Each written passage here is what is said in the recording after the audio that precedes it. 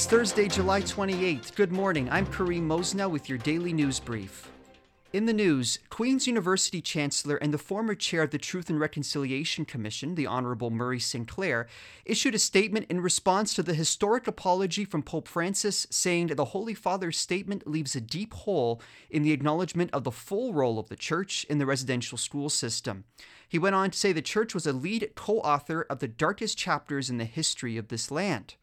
Former interim executive director of the Truth and Reconciliation Commission and designated fellow at the School of Policy Studies at Queen's University, Bob Watts, tells CFRC News there's a need for action. He talks about no effort must be spared to create a culture able to prevent such situations from happening. Well, what does that look like? To me, that sounds like he should be rescinding the doctrine of discovery, because the doctrine of discovery was fundamental to the culture that allowed Indian residential schools to happen, the Indian Act in Canada to happen, the dispossession of First Nation and other Indigenous peoples of their lands, their homelands. So to me, it would be fabulous, and it's what's expected, is to disavow the doctrine of discovery.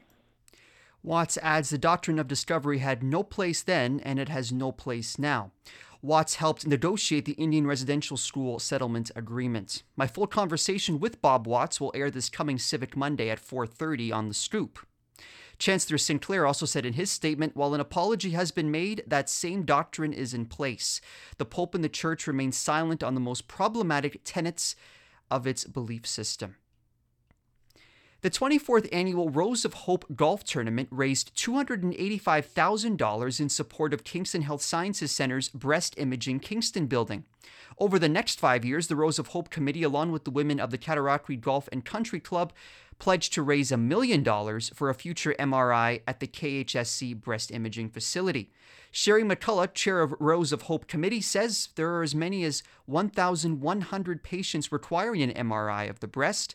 A new MRI at the Breast Imaging Kingston would free up thousands of appointments. Over the past 23 years, the women of the Cataraqui Golf and Country Club have raised close to $2.5 million, which has gone toward improving care and diagnosis for women with breast cancer in the Kingston area. And a new digital automotive marketplace startup is launching in Kingston. Vendi, the People First marketplace, is set to open next week at its Clarence Street location and release its platform next month. According to a release, the platform will allow anybody to become a vendor, facilitating vehicle purchases and sales with the support of the Vendi agency and their licensed dealers. Vendi founder and CEO Trevor Cotton says, "We train regular people how to run their own automotive sales business in a fully governed and compliant digital market environment." The platform allows customers to speak directly with their chosen vendor, save orders, choose their delivery date, and more. Purchases come with a full money-back guarantee. Vendi also says in the release, for carbon offsetting, they will plant 100 trees for every car sold. The ribbon-cutting ceremony is next Thursday at noon. And that's all for your daily news brief. I'm Kareem Mosna. If you have any news tips, email me news@cfrc.ca.